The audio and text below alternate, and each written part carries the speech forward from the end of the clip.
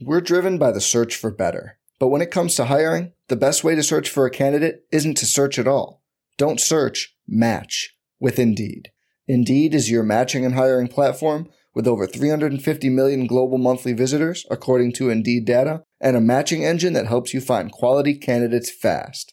Leveraging over 140 million qualifications and preferences every day, Indeed's matching engine is constantly learning from your preferences.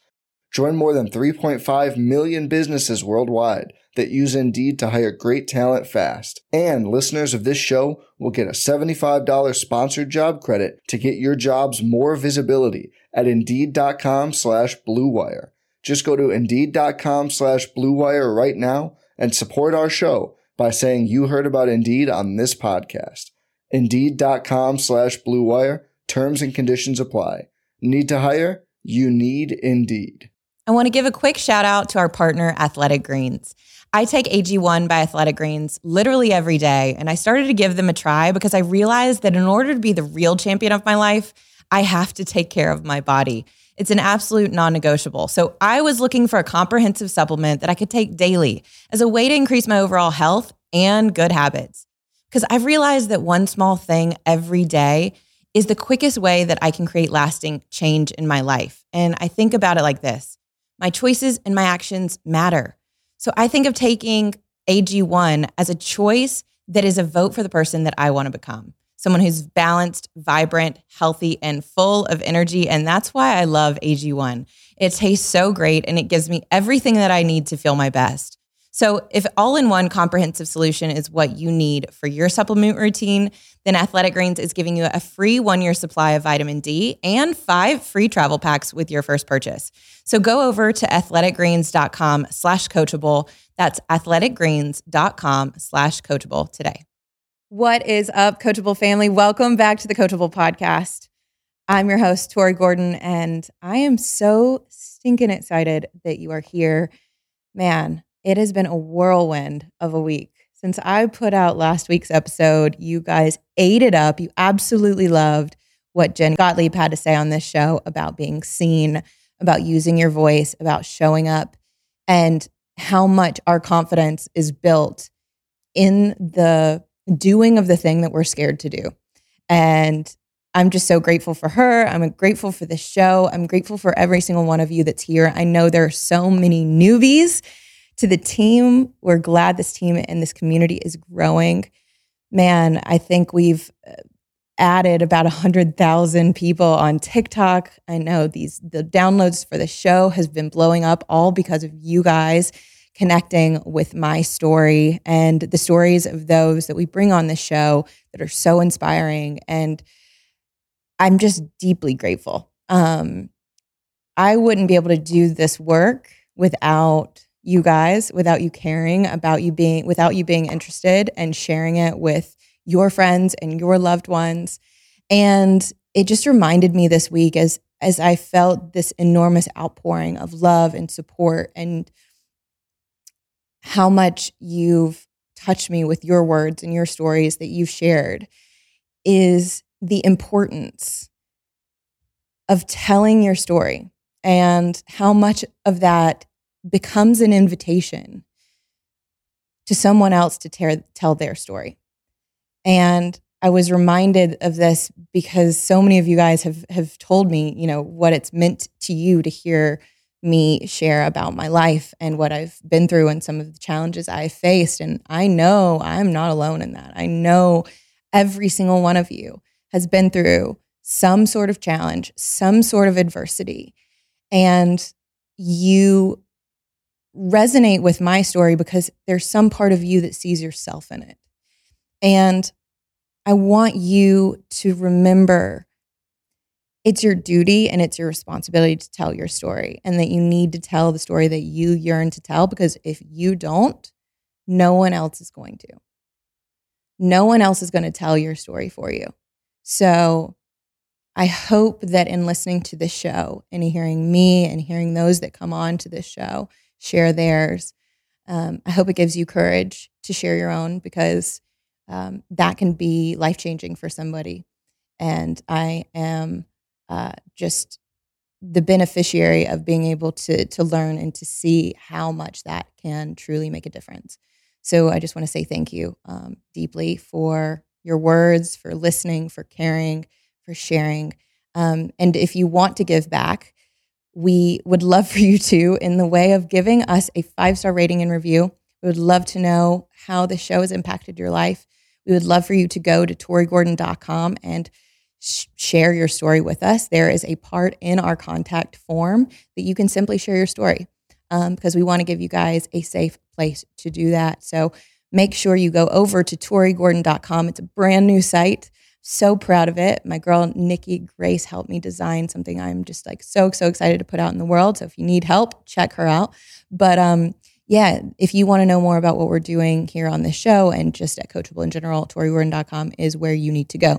Now, for this week's episode, I want to share with you a conversation that I had with a good friend of mine, James Silvis. James has recently been on this show, and I also had the privilege of going on his podcast, which is called Be That 1%. And that conversation stuck out to me so much, and I've also gotten so much incredible feedback from it. I wanted to share it with you guys because it's not that often you get to hear from me when I'm in the seat of being interviewed. Typically, I'm interviewing someone else. And sometimes it can give you a different perspective, a different take. And obviously, because so many of you are new here, it will help you get to know me a little bit more. And I'm really excited to share this episode with you because I think it will give you perspective on the power of your own personal presence and what it means to be present in your life, what it means to be in this moment, and how much richness and magic is available to us when we simply be here. And that's what the show is all about. So I hope you enjoy this interview from the Be That 1% podcast with James Silvis. It was such an honor to be on, and I know that you're going to get a lot from it. So without further ado, let's jump into this episode. Hey everybody, welcome back to the Be That 1% podcast. This is different today on the show. We're actually in a studio. Tori actually suggested this space and it's so far pretty incredible. So I want to thank you for that. But I want to talk about Tori a little bit here because I recently had the honor of getting connected with you, and she's moved from Atlanta to Vegas. And since I've met her, I've felt nothing but warmth and inspiration and just a commitment to the work. And that's what I really, really respect so far and admire. And I'm excited to dive deeper. But a little bit about Tori is she's the host of the Coachable podcast. She's one of TikTok's top 100 female creators, award-winning content creator, trauma-informed breathwork facilitator, high-performance coach. Her work reaches nearly 1 million people worldwide. She has worked with international brands like Nature Made, Canva, and BetterHelp, and was also named top 10 female mindset coaches by Yahoo News in 2020, just to name a few things that you've done. So welcome to the show, Tori. Thank you. Thank you for having me. I'm excited to be here in person and just continue to grow my network and have opportunity just to like develop more and know more about you too. So I'm excited to be here. Cool. So usually I do a rapid fire kind of series here before we get going into the meat and stuff of the episode. So first question, I kind of already answered it for you. Where were you born and raised? Born in Columbus, Mississippi, but raised in Tuscaloosa, Alabama. So I'm a Southern girl through and through. Oh, I don't know why I said Atlanta. I lived in Atlanta. You weren't wrong. I lived in Atlanta for the last 7 years. Got it. Okay. What's a philosophy that you live by? Oh, man. You can't heal what you hate. Yeah. Love that. That's good. What's your definition of failure? I don't know if I subscribe to that. It's an illusion. Yeah. What does the world need more of right now? Presence. Agreed. One of my favorite things. What's a game-changing book that you've read recently or in the past? Return to Love by Marianne Williamson.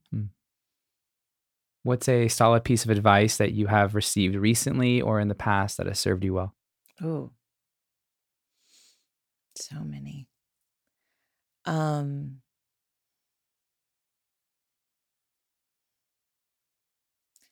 watch what people do more than listen to what they say.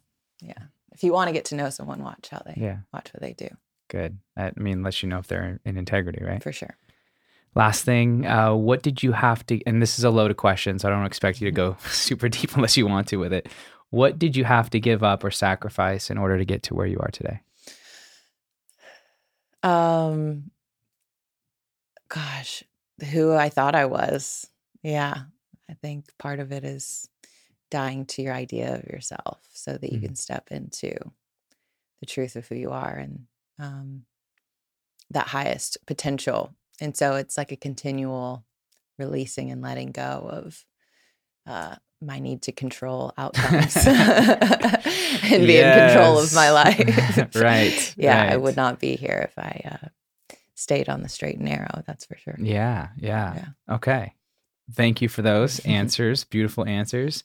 Let's springboard off of the control piece, the certainty piece. I think most people, if not all people, have such a strong craving for certainty. They want to be able to predict. They want to know things are going to work out. They want to know that if they say yes or no to this opportunity, that there's some favorable thing on the other side. How have you handled that? Or how do you go about communicating to yourself when entering uncertainty or taking a leap, or in this case, maybe reinventing yourself, letting go of something and stepping into something new? Yeah, I think this has been a continual lesson that life has presented me over and over again. And every time it's like, at least in this past like 3 or 4 years, I've been aware of it where I'm like, okay, this is one of those opportunities where life is asking me to let go and to trust and to deepen my faith and my trust in a supportive, loving power that is greater than me. Yes. And that has my best interest in mind. And I think we grow up in a society and in a culture where we think we have to fend for ourselves, like it's up to us, that like if I want to have something, if I want to create something, it's up to me and I've got to do it. Or there's no one coming to save us. That's that's kind of the message. And agreed, I think we have to take full responsibility for our lives and our circumstances and what we decide to do about that. But there have certainly been moments where I felt like I hit a ceiling or a wall in terms of my potential or what I was experiencing relationally or financially or in my career. And always to get to the next phase, it's required me to give up, as you were just asking, give up what I thought I knew or the way I thought it was going to go, my plan per se, and be willing to step into something that feels, and a lot of times like you're kind of walking around in the dark trying to get your bearings a little bit. And that is a place where most people run from, much less they don't put themselves in that situation like willingly. It's oftentimes something like life forces you to do. And when you keep trying to pursue your plan and it doesn't work out, it's like, what are you going to do? So one of the things I realized very young, younger than most, is that life is uncertainty. Like that is its nature. Almost like Peter Crone says, like water is wet. Life is uncertain. I could never have told you when I woke up this morning, I would get a phone call that would change my life today, but I did. And that is something I couldn't have predicted. Right. I couldn't have planned. Could I have hoped for it? Maybe, but I didn't know that was going to be the outcome. You and I don't know what you're going to ask me next. You know what I mean? And I think there's something to be said about planning and being prepared for things, but also understanding that life. It will present you with things that you're not expecting. And I think our power lies in how do we learn to adapt to the unfolding of life as it's presented to us. Because when we try to grip on to the way we want it to go and the way we expected it and our expectations, that's when we experience suffering. It's when our expectations don't get met, right? And you can see that in your relationships. As soon as your husband or your wife doesn't do what you expected them, you're like, what the heck, Yeah. But we tend to do that with life all the time. And then we're disappointed or we're upset. And so for me, it's about how can I learn to be more like water and flow with the unfolding, because the moment I try to attach to it and hold on to it is the moment that I get in my own way. Yeah. And I block the blessing, the lesson, the thing that wants to come forward and come through in my life, because I'm still attached to the way things were. Yeah. And so that sounds like a little ethereal, but it like practically has looked like sometimes like withholding the urge to do something I want to do. Maybe, maybe in my relationship, it's like I have this need to like keep it together, but life is saying, hey, it's okay to let it go. It's okay to let them go in this direction and you go in this direction. And I think our fear around releasing something comes from a deeper fear of, am I going to be okay? And I think a lot of people live with this level of anxiety all the time and this need to control because they don't have a trust or a belief or a faith in something that says, it's going to be okay. And if we could embody that, if we could actually allow ourselves to tap into a frequency in which we believe that everything is working for us and that actually no matter what happens, it's okay. There is a peace that you can experience despite circumstance. Yeah. And I think that's real success when you can get to that point. Yeah. Because then it's an internal game and you can always control the inside. Exactly. Have you seen Stutz? No. It's a documentary on Netflix. He's a psychiatrist, and do you know who Jonah Hill is? Yeah. Yeah, it's Jonah Hill's psychologist at okay. And he like documents his journey with him. Cool. And one of the things he shares, like multiple frameworks within that, but one of them is the 3 life certainties. It's like no matter who you are, what age you are, what demographic, life will give you these 3 things. One of them is uncertainty. 2 is pain. And 3 is work. No matter what you do, you're going to have those 3 things. And so, when we talk about leading a life or building something on your terms, like the more you accept that that's just a part of life, then it makes it easier to navigate or find resources or find support groups that help you move through things. Yeah, totally. And I think it's our attachment to the progress, the momentum, the things that we do end up creating, because I think that there's so much pleasure and joy and power that comes in making a decision saying, hey, I don't want this anymore. I want to create something new. And then actually seeing that come to fruition. And we can then get attached to that and be like, look what I did, look what I created. But what happens if you get an unexpected phone call one day? I mean, those uncertainties were my reality. And so I live very up close and personal with that, the potential that is always at my doorstep and to never get too comfortable. It's been interesting though, because I experienced a chain of loss over the course of a few years. I lost my mother, my sister, 3 grandparents, and uncle, and lived through an F4 tornado. All of which I didn't ask for and were beyond my control, right? These were things that were uncertain, unplanned, unpredictable things. You get a call and now cancer's entered your life. You wake up one day and you go to school and now there's a tornado in your backyard. And so those are things that you don't see coming. And in my world, I call that the hit. In Coachable, I talk about life as a game. And it's like that hit you don't see coming. It's when you get knocked out and you can't catch your breath. And you're like, okay, how do I start to get up? And for a lot of us, when we get hit, you get disoriented. You're like, I'm a little woozy right now. I don't even know, catch my bearings. But those things over the course of years showed me it's always that close, even though a lot of us live in a world where we think it'll never happen to me. I had that awareness very young.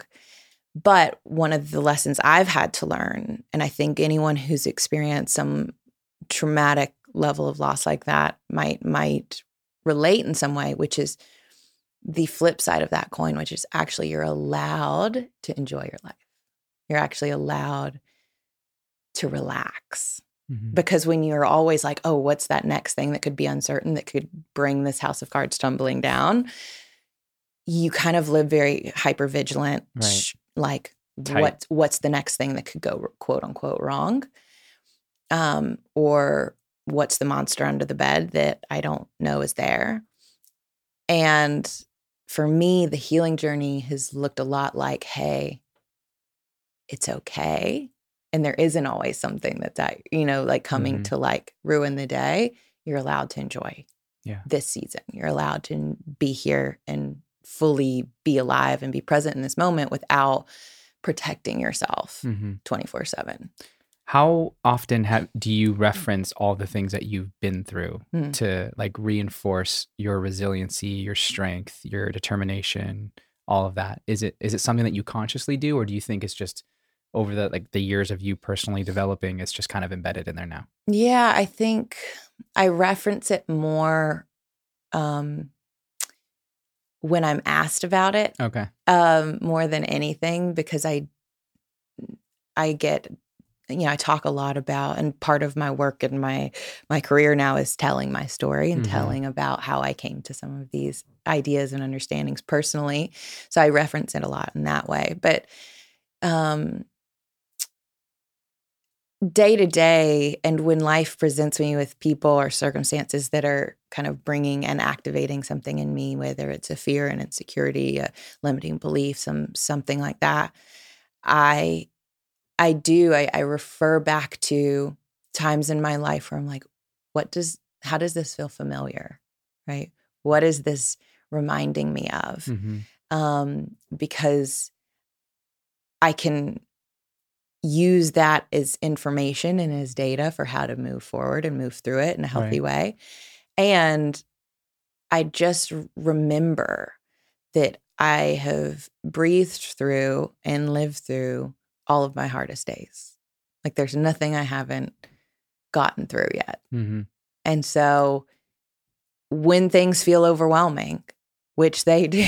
And they probably will. And they will continue to, because life is cyclical and seasonal. And because I have a tattoo right here on my neck that says, "This too shall pass."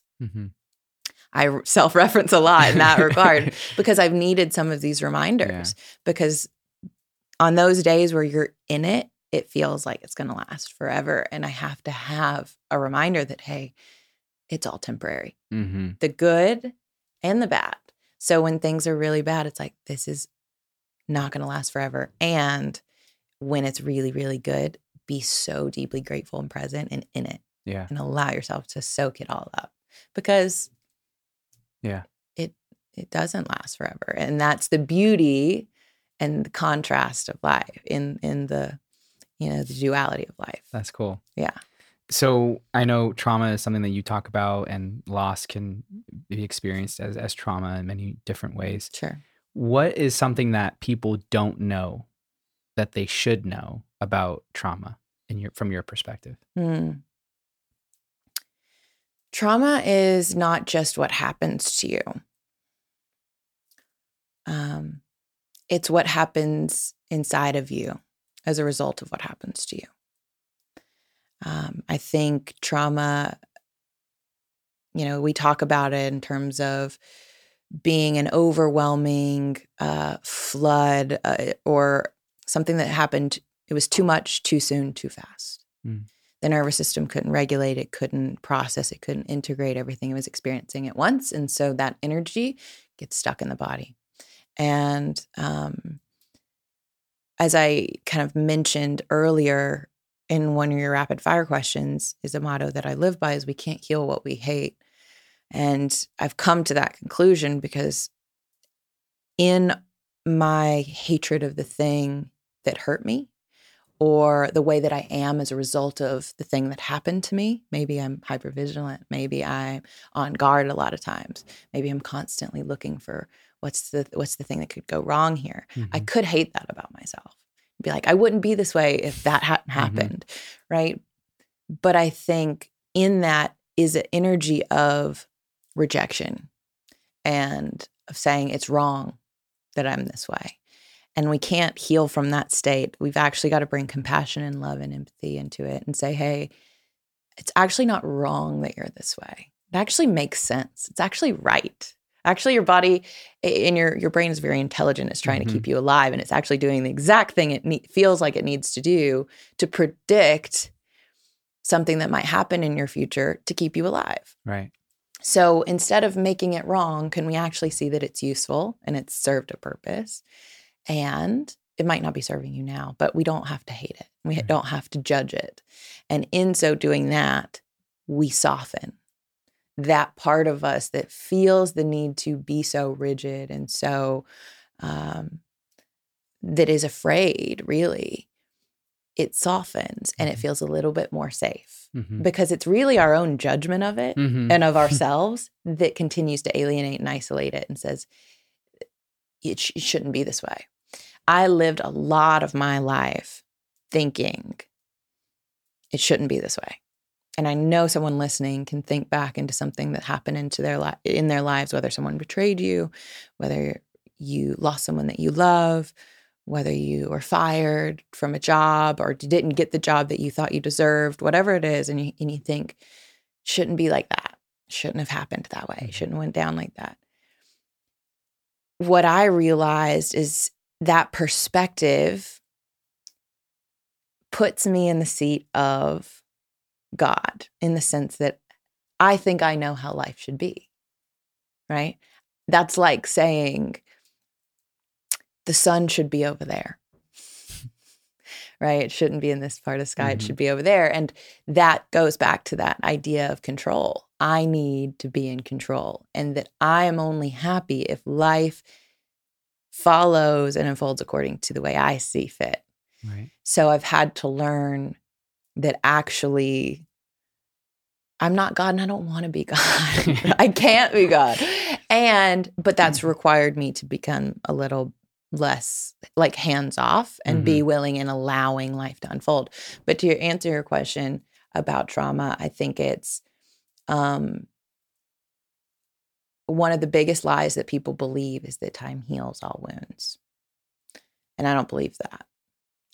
I think it's, one of those snake oil salesman kind of pitches where it's like, just wait it out. It's what we're saying is actually, if I can get enough distance from that trauma or that event, then I'll be quote unquote healed. But it really is, that is stored in your nervous system and in your body. And whether you realize it or not, it's going to show up in the things that upset you, trigger you. It'll leak out in different ways. And I really believe that it's only love applied to those wounded places that actually heals us. I love that. Yeah. I love that. I want to give a quick shout out to our partner, Athletic Greens. The Coachable podcast is all about the game of life and learning how to play it. And what I've realized is that all great players have one thing in common. They take care of their bodies. And a huge part of that is optimizing whole body health. For those of you who don't know, AG1 is a foundational nutritional drink that I started taking earlier this year as a way to spice up my supplement routine, double down on my athletic progress, and optimize my overall health. It's become an integral part of my daily morning ritual because with each serving of AG1, I get 75 high-quality ingredients that give me daily nutrients and long-term gut health support. Since starting to take it in the mornings, I've realized how much more energy I have. I used to need 2 to 3 cups of coffee to get going, but AG1 gives me a great morning boost, and it's a powerful micro habit that delivers macro benefits all day long.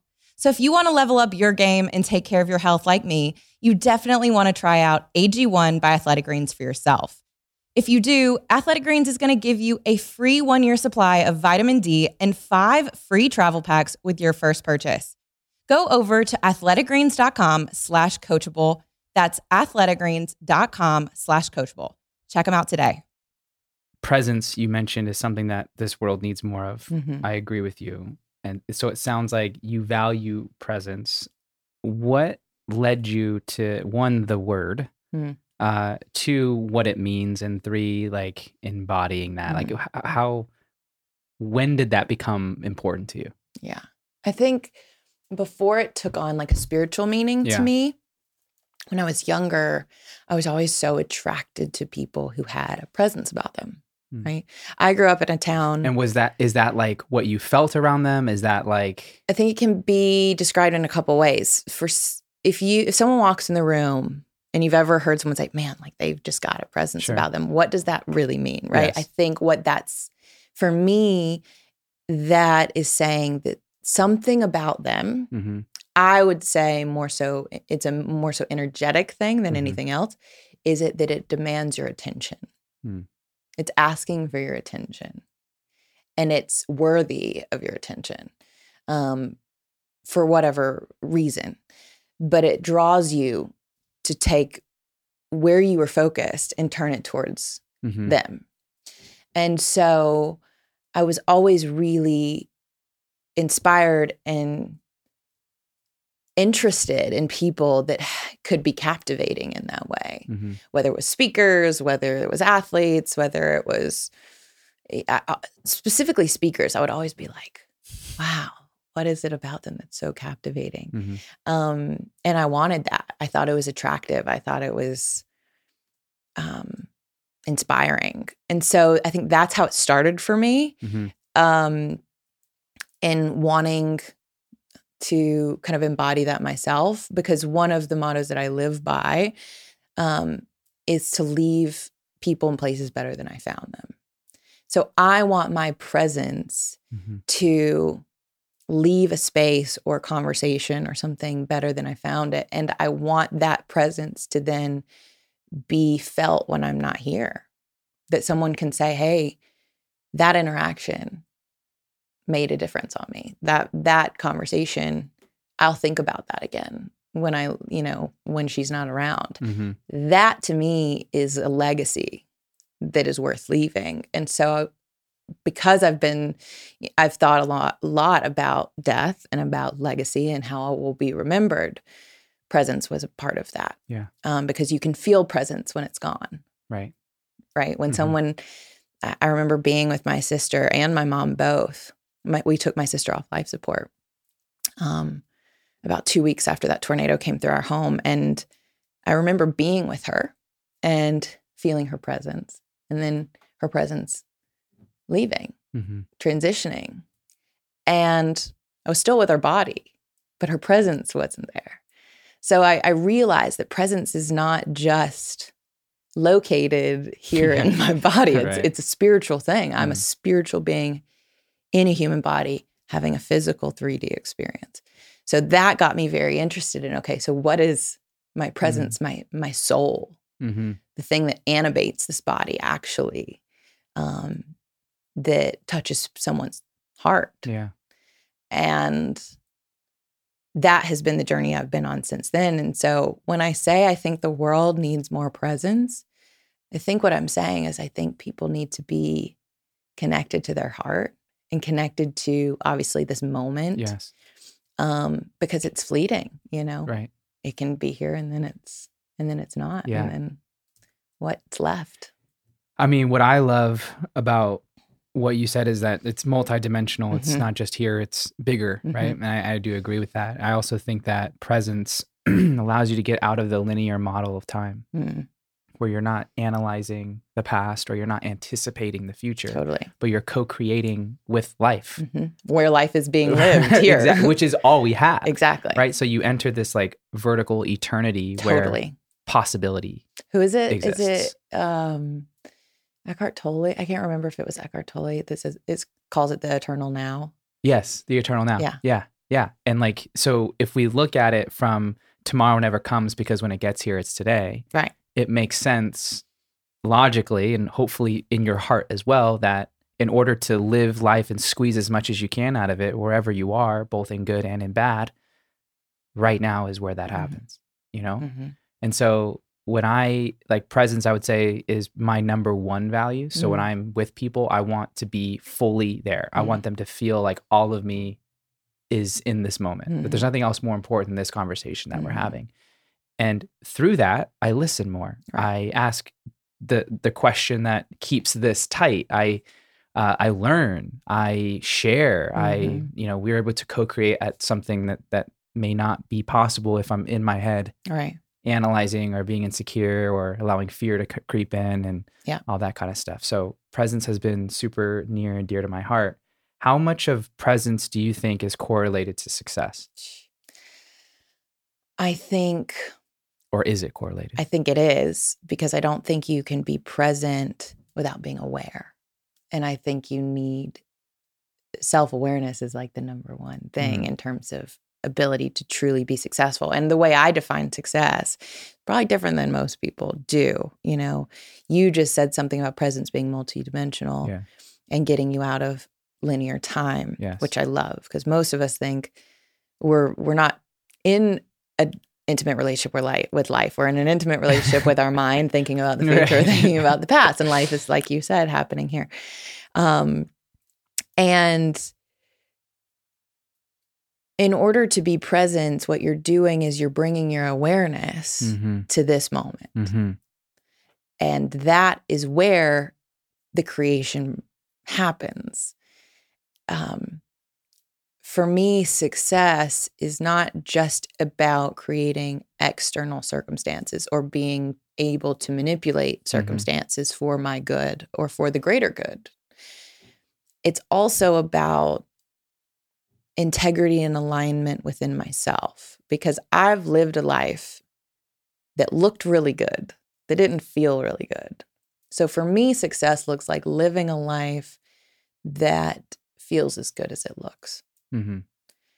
It's about having a business that feels as good to operate as it does to bring in revenue every single month. It's about being in relationships with people that are co-regulatory and nourishing and reciprocal, right? Because we know how it doesn't feel good to only be giving and in circumstances and not have that reciprocation. So I think it is directly linked and correlated in terms of presence and awareness. And from this space, that's where your power lies, power to change, to transform, and to create whatever you want. And to create, I want to double click on that too, because if you're only transferring back from the past to the future, chances are you're just creating more of what you know. Right? Which I don't know if that's creation. The way I look at creation is like something new. Something that builds on top of maybe something that existed before, but it's different, you know? And the only way to do that is with a blank canvas in some way. Which means this new moment right now is a chance to do something that you have never done before to a degree that has never been attempted. Whatever that means to you, right? That could mean I want to be stronger in this way. So this moment is an opportunity to do that in a different way, or to do that in a better way, or a greater way, or whatever it is that your definition is, you know? And so I think that success and presence are extremely correlated. And the more present you are in your pursuit or in your attraction of success, the more sustainable it becomes, but also the bigger the ripple, because you understand what you're doing more when you're in it. So that you can explain it.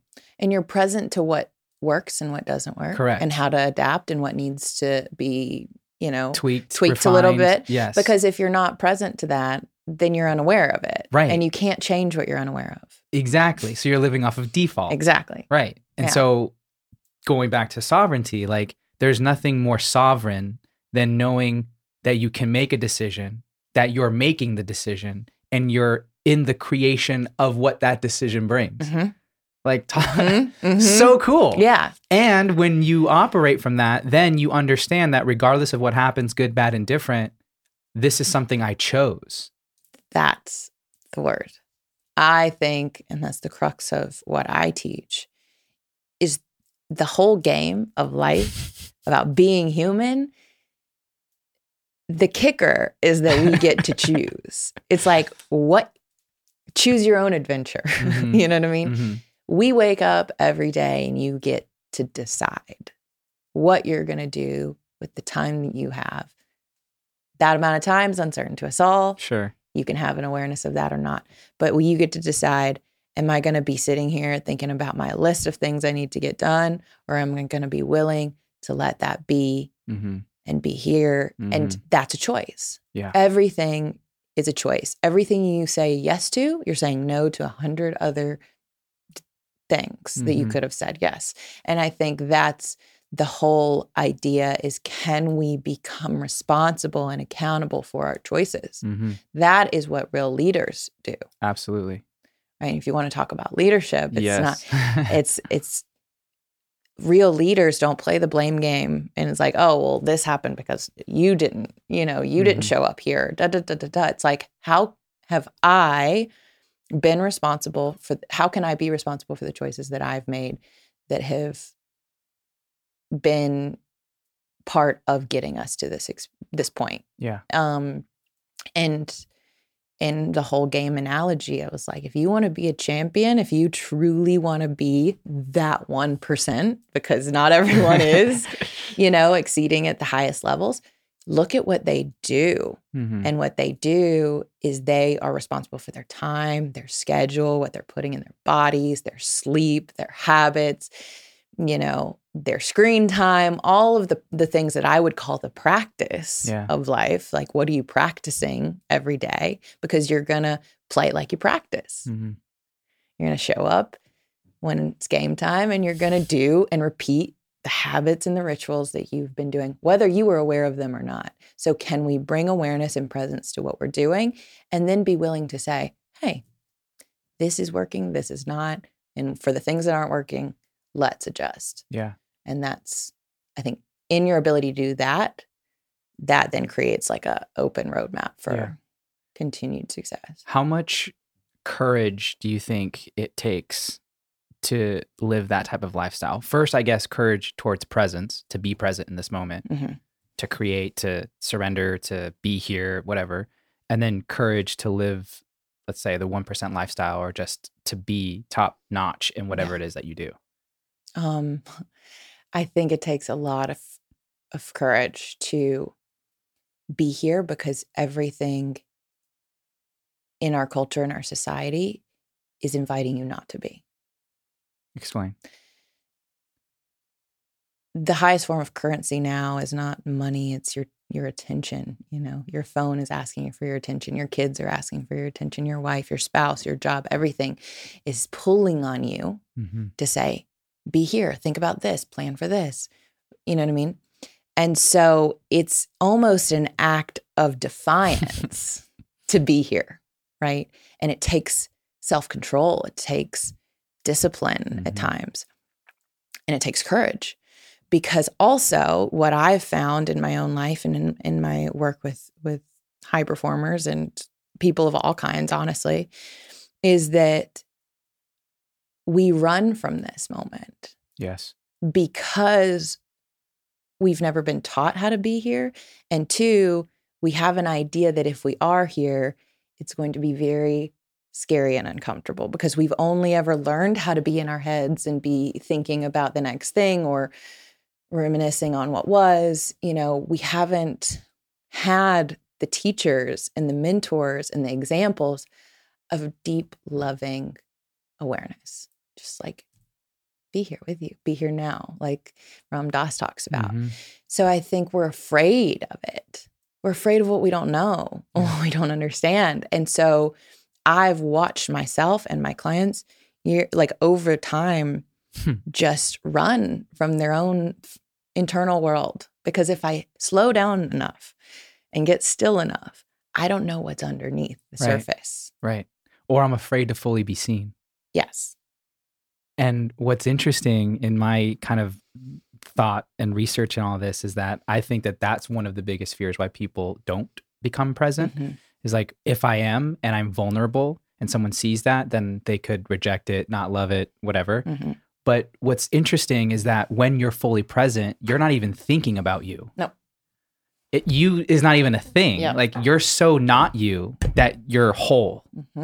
You're one with everything, everyone, which I think is like a void sort of that is uncomfortable, because the mind wants to be able to understand something. It wants to be able to say what it is so it can predict it, so it can like control it, so it can protect from it. But if you don't even know what it is that you're trying to protect yourself from, that's like the ultimate exposure. Right. But it's also the ultimate freedom. And unifier.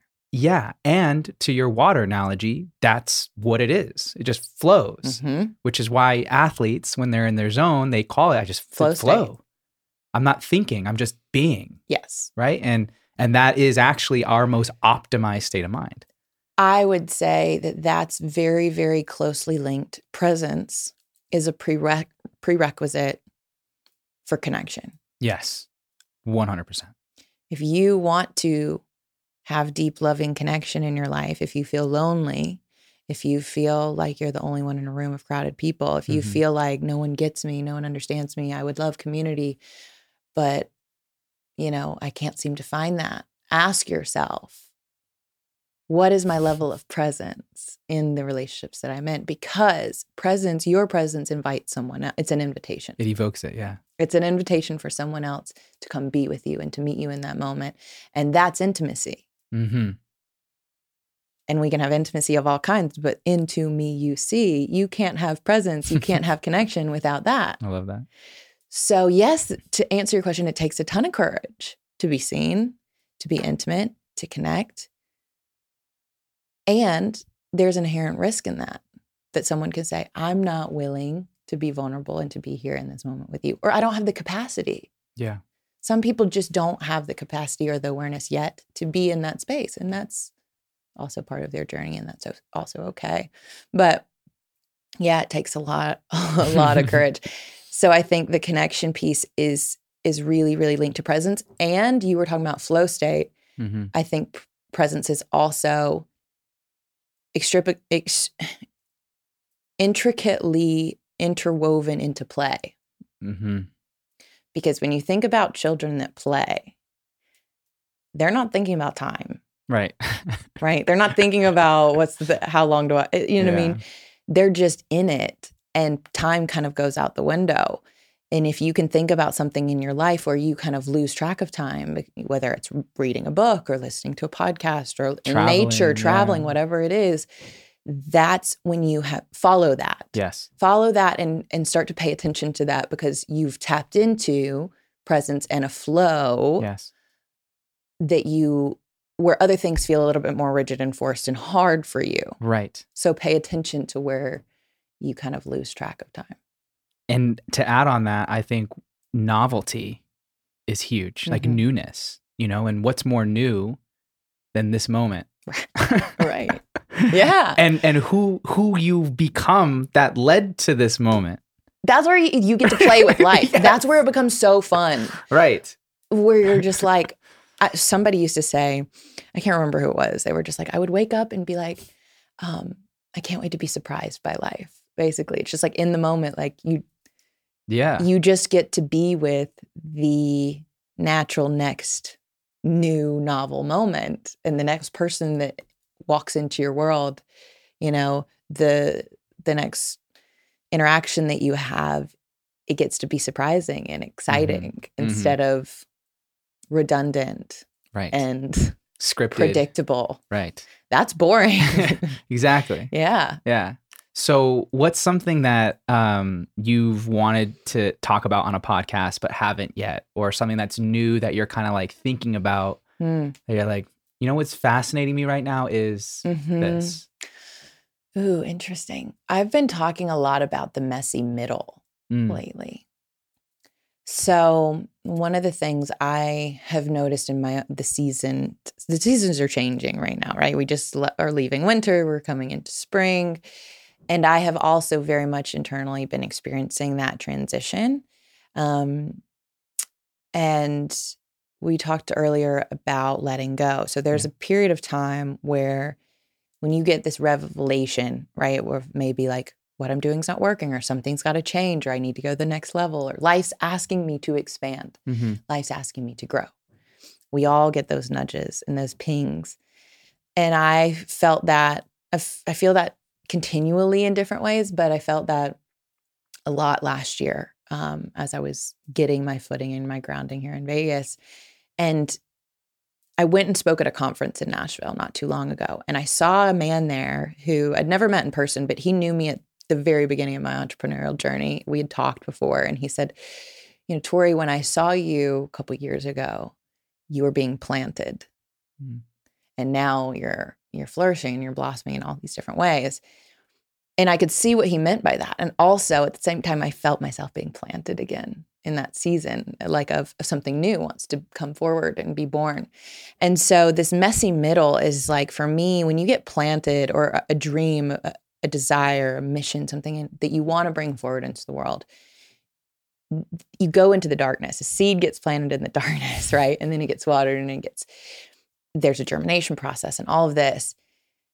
And it can feel really scary because it is that uncertainty. Mm-hmm. You don't know how it's going to come into form. You don't know how it's going to take shape or take root. You just know this is what I'm being called to. This is what I'm committed to and my intention is. And I'm also just going to put one foot in front of the other every day. Mm-hmm. And there can be a string of time, like a period of time where that feels like all you're doing. And that actually you're like, am I making progress? Does this matter? Putting in the reps, showing up, doing the routine, And I think part of that for me has been about learning to deepen my trust muscle. Yeah. Because I have felt like I've been in this messy middle. I just moved and I told my friend the other day, I'm like, I'm not here, but I'm not there yet. Yeah, I'm not I'm not like in my old house, but I'm not fully in my new house yet. I was in the middle. I was in between places. And that can feel ungrounding a lot. And so I've been trying to find grace and compassion and purpose in that middle instead of needing to have the certainty. Yeah, like, I know I'm on the path and I know I'm doing all the right things to get where I want to go. Because sometimes you don't have the clarity yet. Yeah. Like around, some people are like, what do you want to do? Or what do you want to create? Or what do you want this next year to look like? And that hasn't fully come into focus yet. And so it's in that messy middle that I think our faith, for me, my faith was tested and is tested of like, do you trust me? Yeah. Do you trust me? Life is asking me, do you trust me to the timing of your life is perfect? So what I'm thinking about in my mind is like, you have the beginning of where you came from and then the end of where you're trying to go in the messy middle. That's like a conversation for me. Yeah. Right? That's what I think about. I think of like, okay, we started this podcast. Now we're in the middle. Yeah, right? And then there's an end because we have time and all of that. But like, it's in the middle that I think one can extract the most lessons if one is present and maybe loves part or all of that messiness. Because it's through the messiness that you learn the organization, that you sharpen the awareness around what that means or what this means, and the trust and all the belief that when you do get to the destination, you appreciate it more. And then that becomes a springboard to another messy middle. So it's like we spend most of our time there. Exactly. Totally. Yeah. Because it's a lot of times in this work and in just being naturally in this industry, we're asking each other these questions all the time. Totally. And there's sometimes it's like, I'm not in a definitive, I'm working on some things, but there's a lot of things that are in process. Right. Right. And I think I'm deepening my appreciation for being continually in process. Because like you said, then you get to an end point and then the process starts all over again. You know what I mean? And so it's almost like this, when you were just talking about it being a conversation, I got the imagery of like an inhale and an exhale. Yes. And it's this like, it's the in between. It's like the oxygen coming in. Actually, yeah. And sometimes you don't know where in that process you are yet. Right. And you're like, I don't have a definitive or clear answer. I just know I am here. And that's where I think life says, again, come back to the present. Just be here now and release the need. So we just tied that to three different things. The cycle of breath, to the cycle of the seasons, to the cycle of life, all mirror each other. They're just at different degrees. Yep. Right. And so I think an understanding of all of those things helps you find appreciation both in the micro and the macro. Yes. Right. And I mean, and just like a daily practice for me, because I love breath, and breath is for me such a teacher and a connector to these other, my multidimensionality. Sure. It's if I can bring awareness to my breath, which is always with me, I can tap into the wisdom that's already within, that I don't have to go out looking for. It's like, what is that that's already within me? That actually it's okay to be on the exhale or to be on the inhale. And actually all of it's serving, all of it's necessary. Yes. It's only in my judgment of it that makes it wrong. The damn judgment. I know, right? Yeah. Yeah. So cool. So for going back to leadership real quick, aside from presence and maybe courage, what skill, characteristic, and or mindset do you think is essential for a leader to possess in order to create like maximum impact? Yeah. First one is self-awareness. The second one is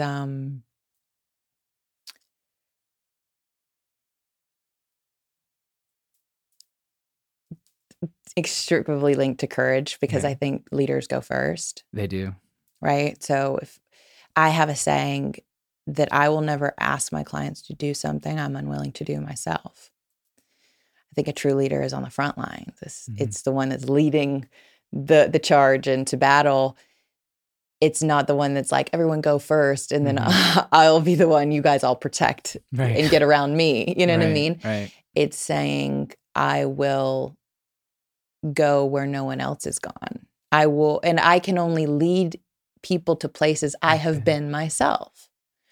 So willingness, I think, is what it would come down to.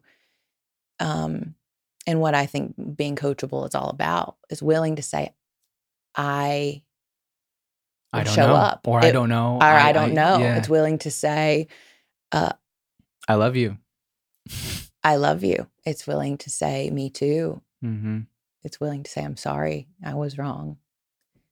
And to go first. It's being willing in a crowded room of investors to say, hey, this is the idea and the vision I have, and I don't know if you guys are gonna be on board with it. Yeah. But this is what I really feel called to share. You know, it's like it's being willing to be seen.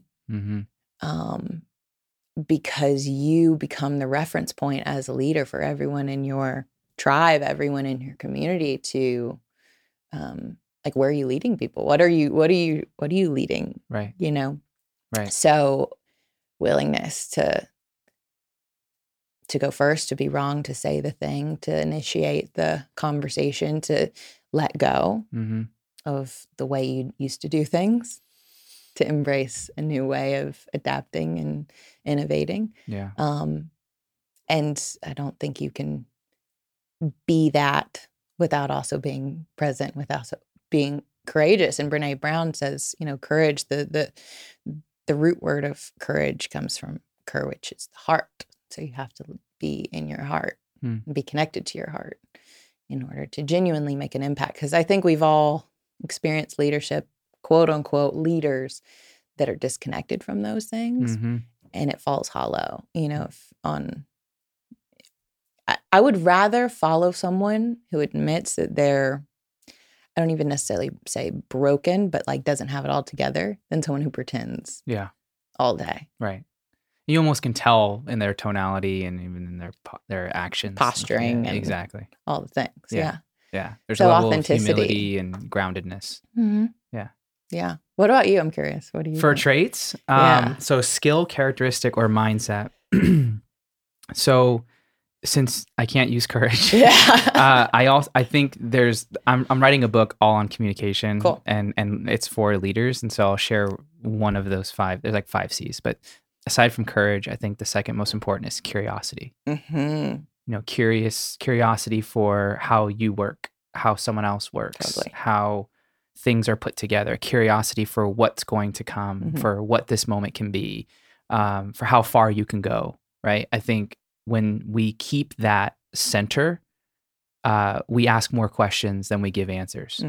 We listen more than we talk. Yes, we replace assumptions with open-mindedness. Yeah. You know, and when we're more open through our curiosity, we receive more data, we receive more information that allows us to make better decisions, in my opinion.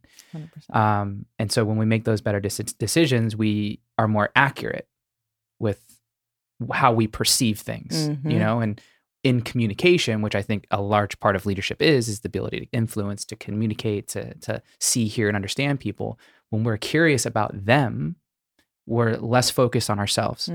And that, I think, is another key component to presence through curiosity, is like, tell me about you. What's your story? Where do you come from? What's important to you? Totally. What are your fears? How can I support you? What are your strengths? What are your weaknesses? What are your values? Like, I care. Yeah. I care to know you. Right. Like, isn't that funny that, like, I think one of the characteristics of a leader is that they care enough to, like, listen and to show that their level of care through their ability to be present, their ability to listen, adapt, and implement the things that they've learned. Right.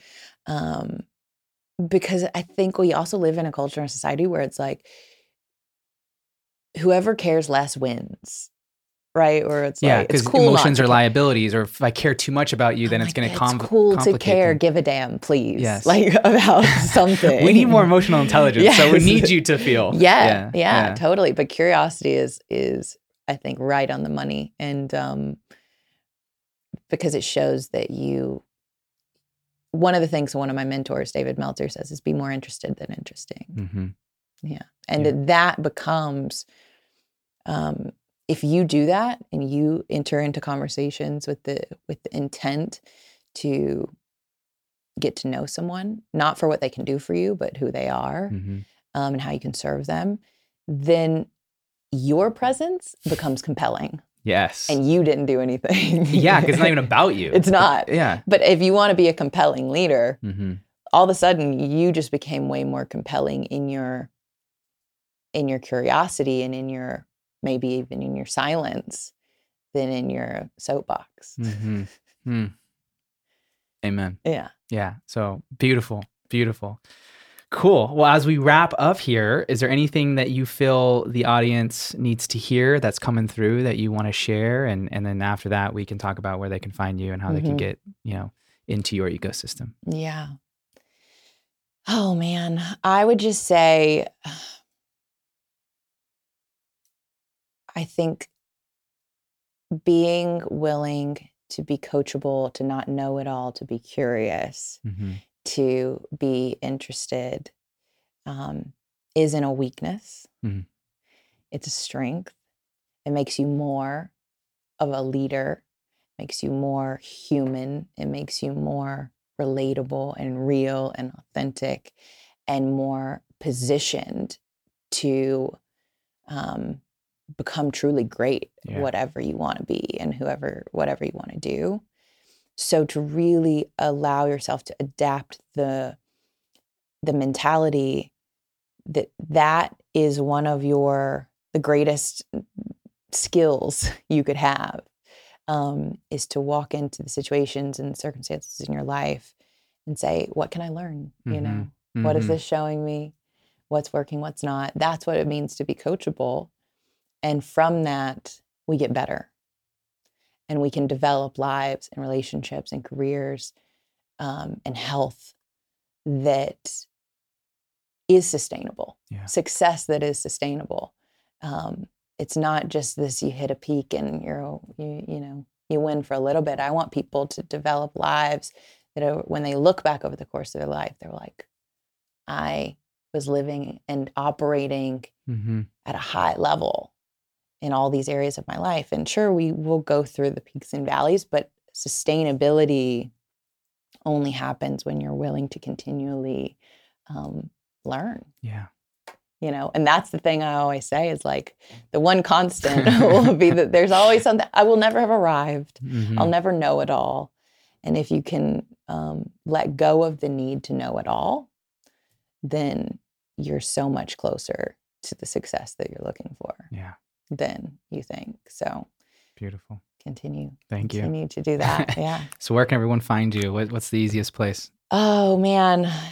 Definitely connect with me on social. I'm the Tori Gordon on Instagram and TikTok. Hang out a lot on those two platforms. I've got the Coachable podcast.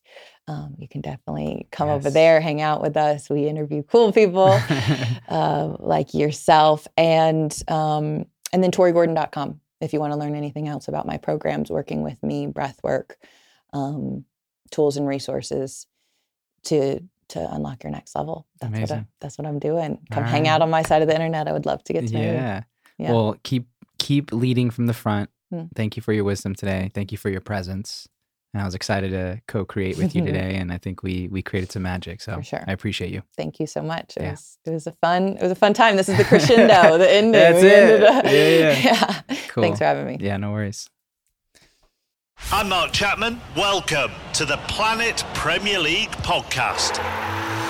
Each week, Cesc Fabregas, Nader Manua and myself talk all things Premier League. As a player, you don't have time to talk. No. You don't have time to make a plan. You just need to deal with wave after wave after wave. We watched Coach Carter and he said, afterwards, the game's just about doing this for your teammates. And I remember looking around halfway through the film and half the squad was asleep. Planet Premier League. Listen wherever you get your podcasts.